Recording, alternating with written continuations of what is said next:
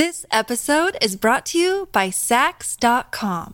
At Sax.com, it's easy to find your new vibe. Dive into the Western trend with gold cowboy boots from Stott, or go full 90s throwback with platforms from Prada. You can shop for everything on your agenda, whether it's a breezy Zimmermann dress for a garden party or a bright Chloe blazer for brunch. Find inspiration for your new vibe every day at Sax.com. Another day is here, and you're ready for it. What to wear? Check. Breakfast, lunch, and dinner? Check. Planning for what's next and how to save for it? That's where Bank of America can help. For your financial to-dos, Bank of America has experts ready to help get you closer to your goals. Get started at one of our local financial centers or 24/7 in our mobile banking app. Find a location near you at bankofamerica.com/talktous. What would you like the power to do? Mobile banking requires downloading the app and is only available for select devices. Message and data rates may apply. Bank of America N.A., member FDIC.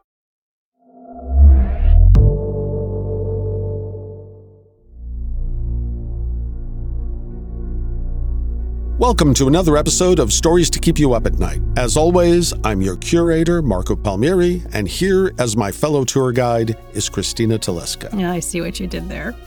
For today's story, please come right this way and stay between the velvet ropes at all times. We're walking, and stop. The museum in this story, though, is not exactly the Smithsonian. No, it's not. It's not even on Earth, and this particular visit is not as benign as most. An old man goes to an alien art museum to see Monet's water lily pond, and to see the alien's most cherished work of art. But his reasons for doing so aren't exactly what they seem. This is A Slow Day at the Gallery, written by A.M. Della Monica and voiced by Chris McDonald.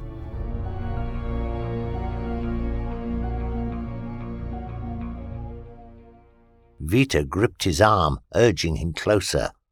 They worked their way to the edge of the sculpture, and the alien's tail stretched out to roam over it lovingly. Christopher touched the cool surface. Visually, it was seamless, a single white structure made of unidentifiable material.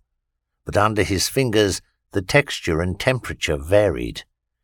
Parts of it were woody, others metallic, still others plastic. Towering above them, the statue's shadow was washed out by the steady golden light emitted from 6 light globes, which encircled it like a wide halo. This thing predates Columbus and Shakespeare, Christopher thought. It has been sitting here since before my kind invented the printing press. Nothing. His old heart refused to be moved. Vita hissed. M chirped a translation. When I was new hatched, my parents brought me here. I climbed all the way to the top. The holds look worn down from here at the bottom, but the effect is intentional. You'd be surprised how firm they are.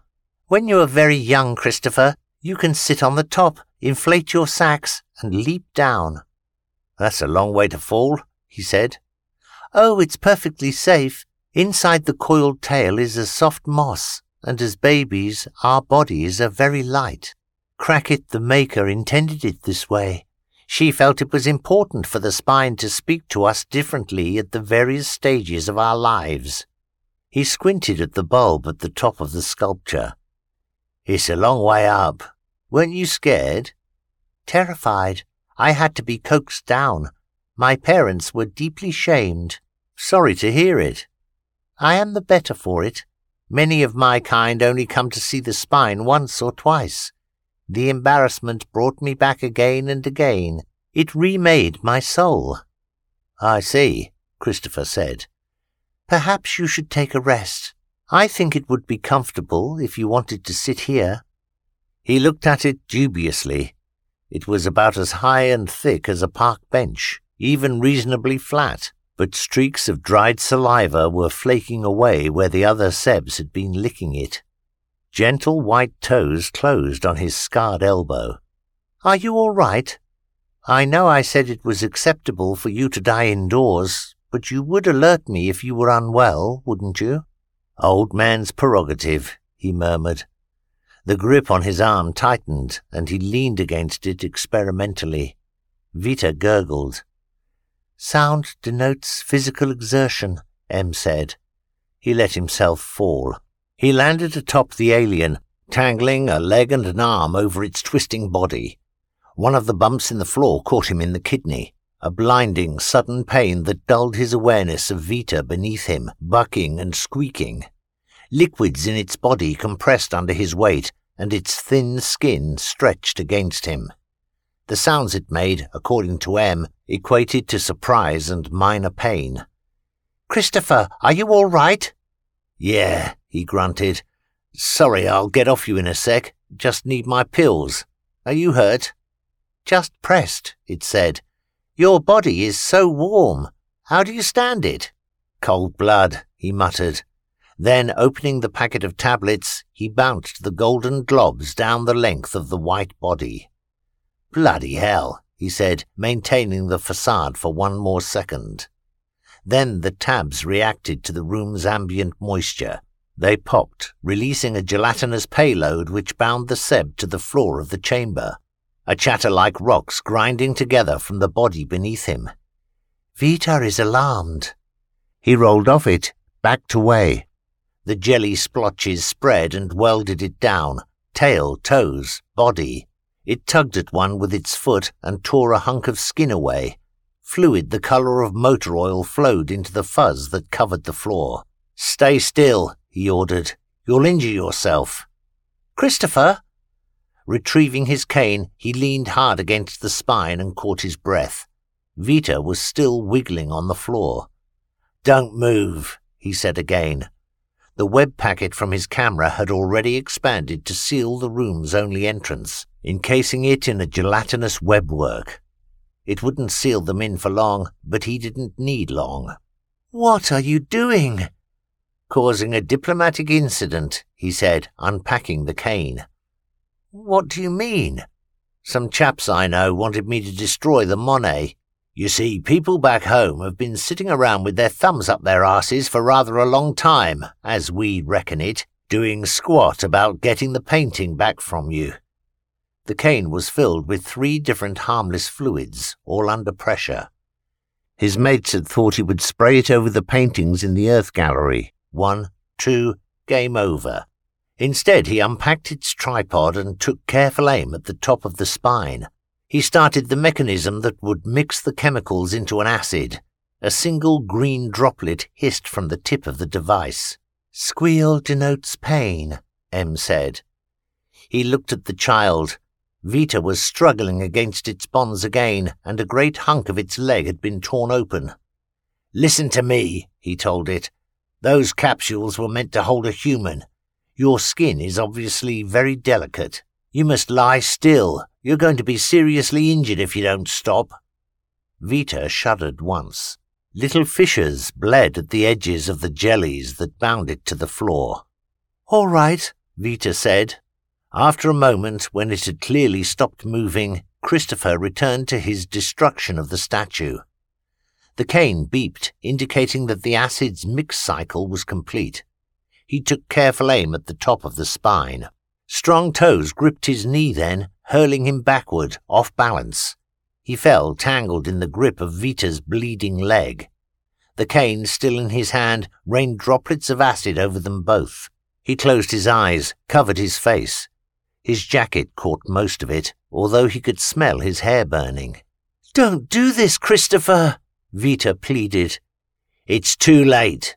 He struggled to free himself without tearing Vita's skin further, wincing as its body gurgled beneath him.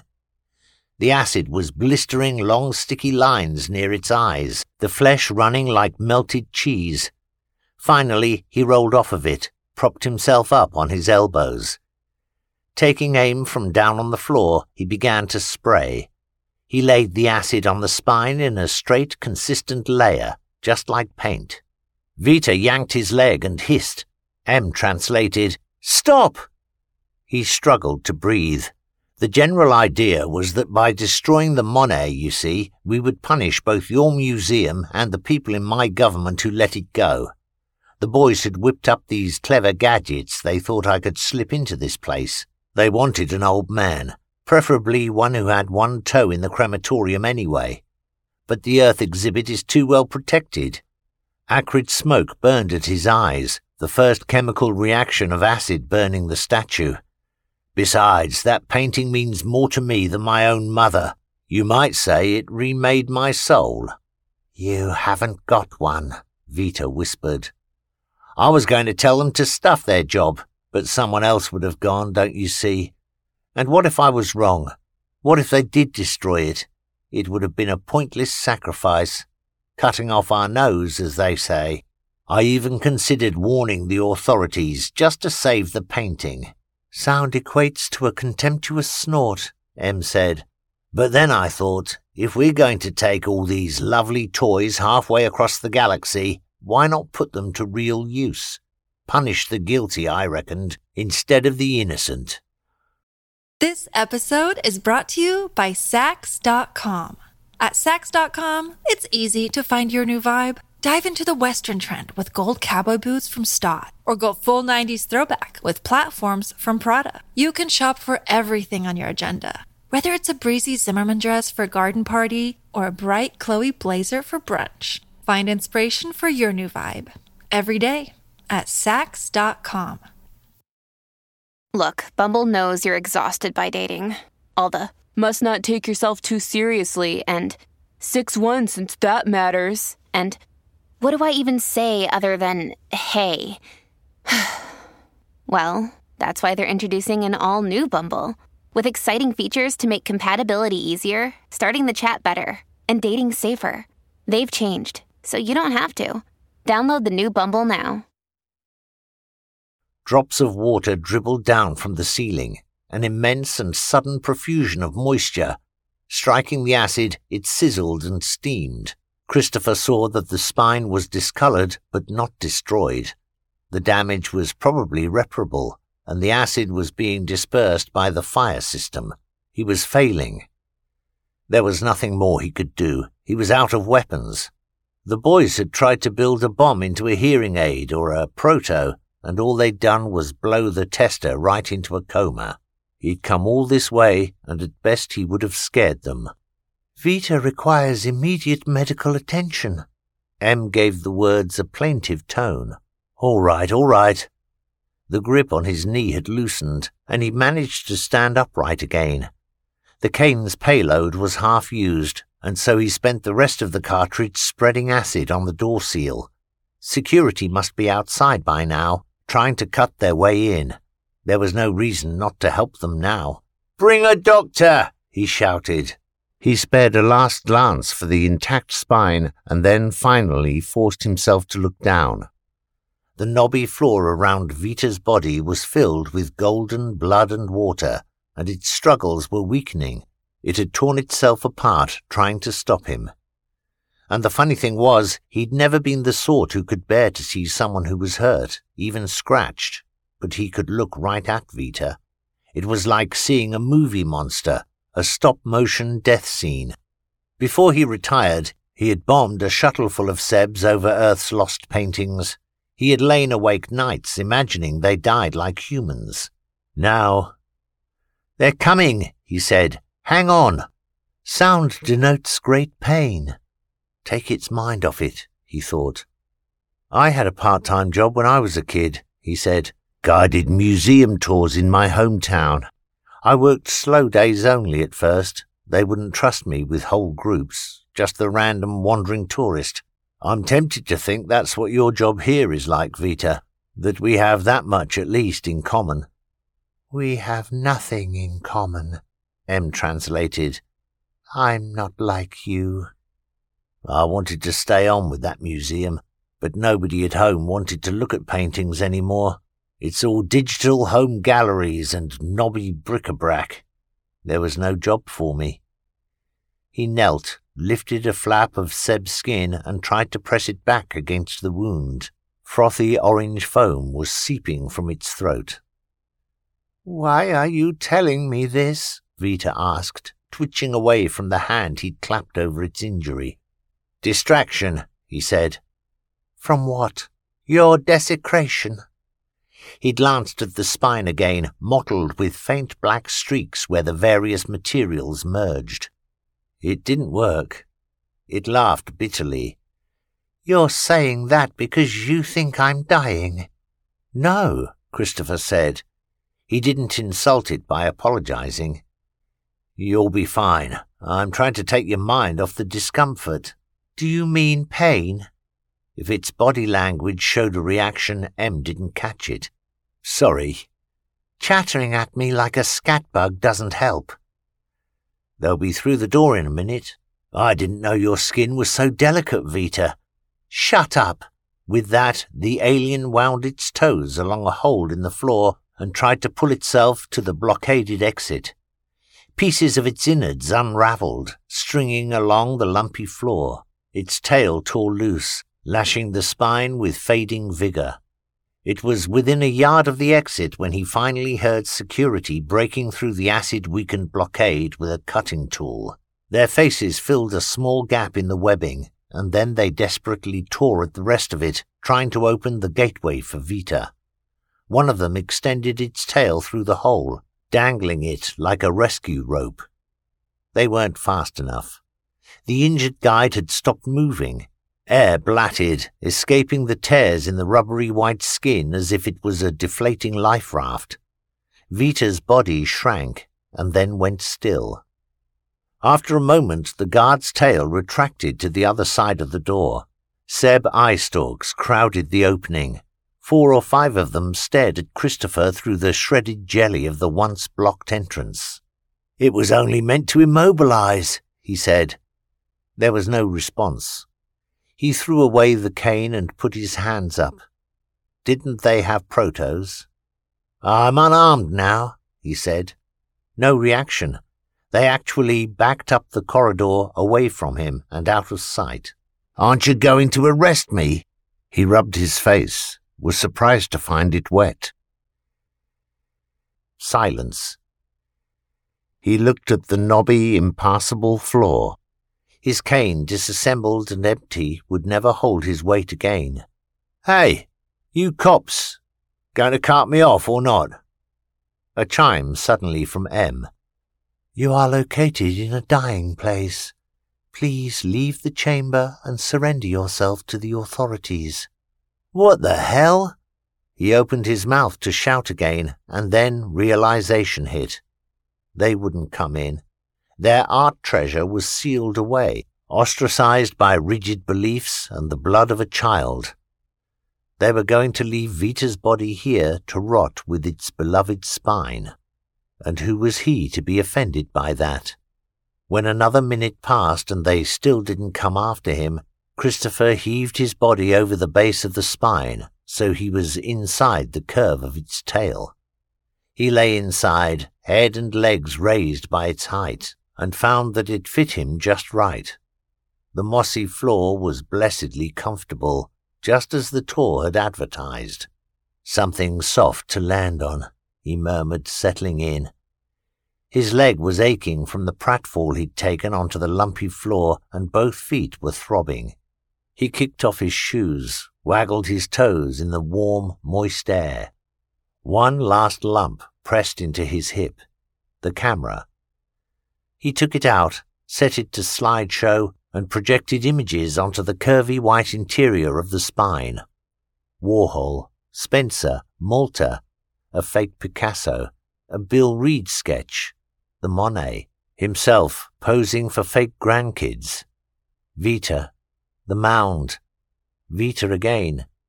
"Expression equates to a friendly smile," Em said. Christopher tore the proto-speaker out of his ear and flipped back to the paintings. After a couple of hours, he started to get hungry.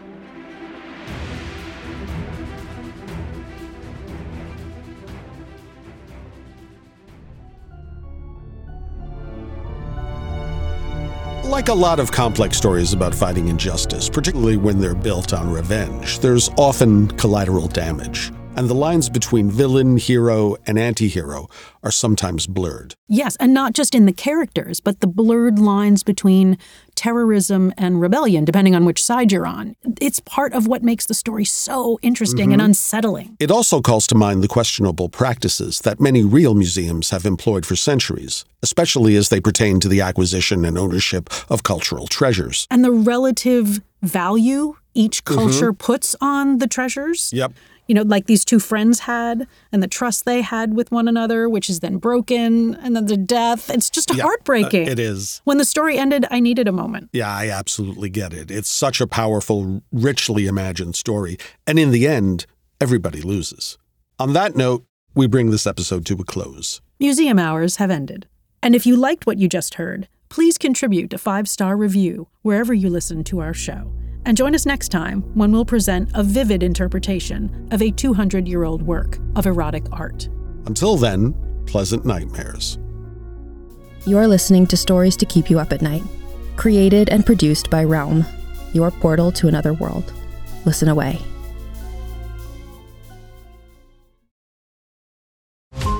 Every 5 minutes, a transplant candidate dies while waiting for a compatible heart, liver, or kidney. Imagine a technology that could provide those life-saving transplant organs for a high price, and imagine what a company would do to monopolize that technology. On a remote island in Lake Superior, a team of geneticists unlocks this holy grail of medicine by reverse engineering the genomes of all mammals, creating an animal with organs perfectly suitable for human transplantation. They envisioned a docile herd animal, but one team member had another, darker vision. This ancestor is anything but docile. The team's work spawned something big, something evil, something very, very hungry. Ancestor is a complete serialized fiction podcast by #1 New York Times bestselling novelist Scott Sigler, with all episodes available. Binge the entire story now on Apple Podcasts, Spotify, or wherever you listen to podcasts. Stories to Keep You Up at Night, episode 77, features A Slow Day at the Gallery by A.M. Della Monica. It is produced by Marco Palmieri and Mary Osadolahi, associate produced by Alexis Latshaw, and executive produced by Molly Barton, Julian Yap, and Marcy Wiseman. Hosted by Marco Palmieri and Christina Teleska. Performed by Chris McDonnell. Audio produced by Amanda Rose Smith and Spoken Realms. Additional editing by Angela Yee. Original theme by Hashem Osadolahi, featuring drummer Andrew Niven and mixed by Max Kuttner. Cover art by Kendall Thomas. Find more shows like Stories to Keep You Up at Night by following Realm on Apple Podcasts, Spotify, or at realm.fm.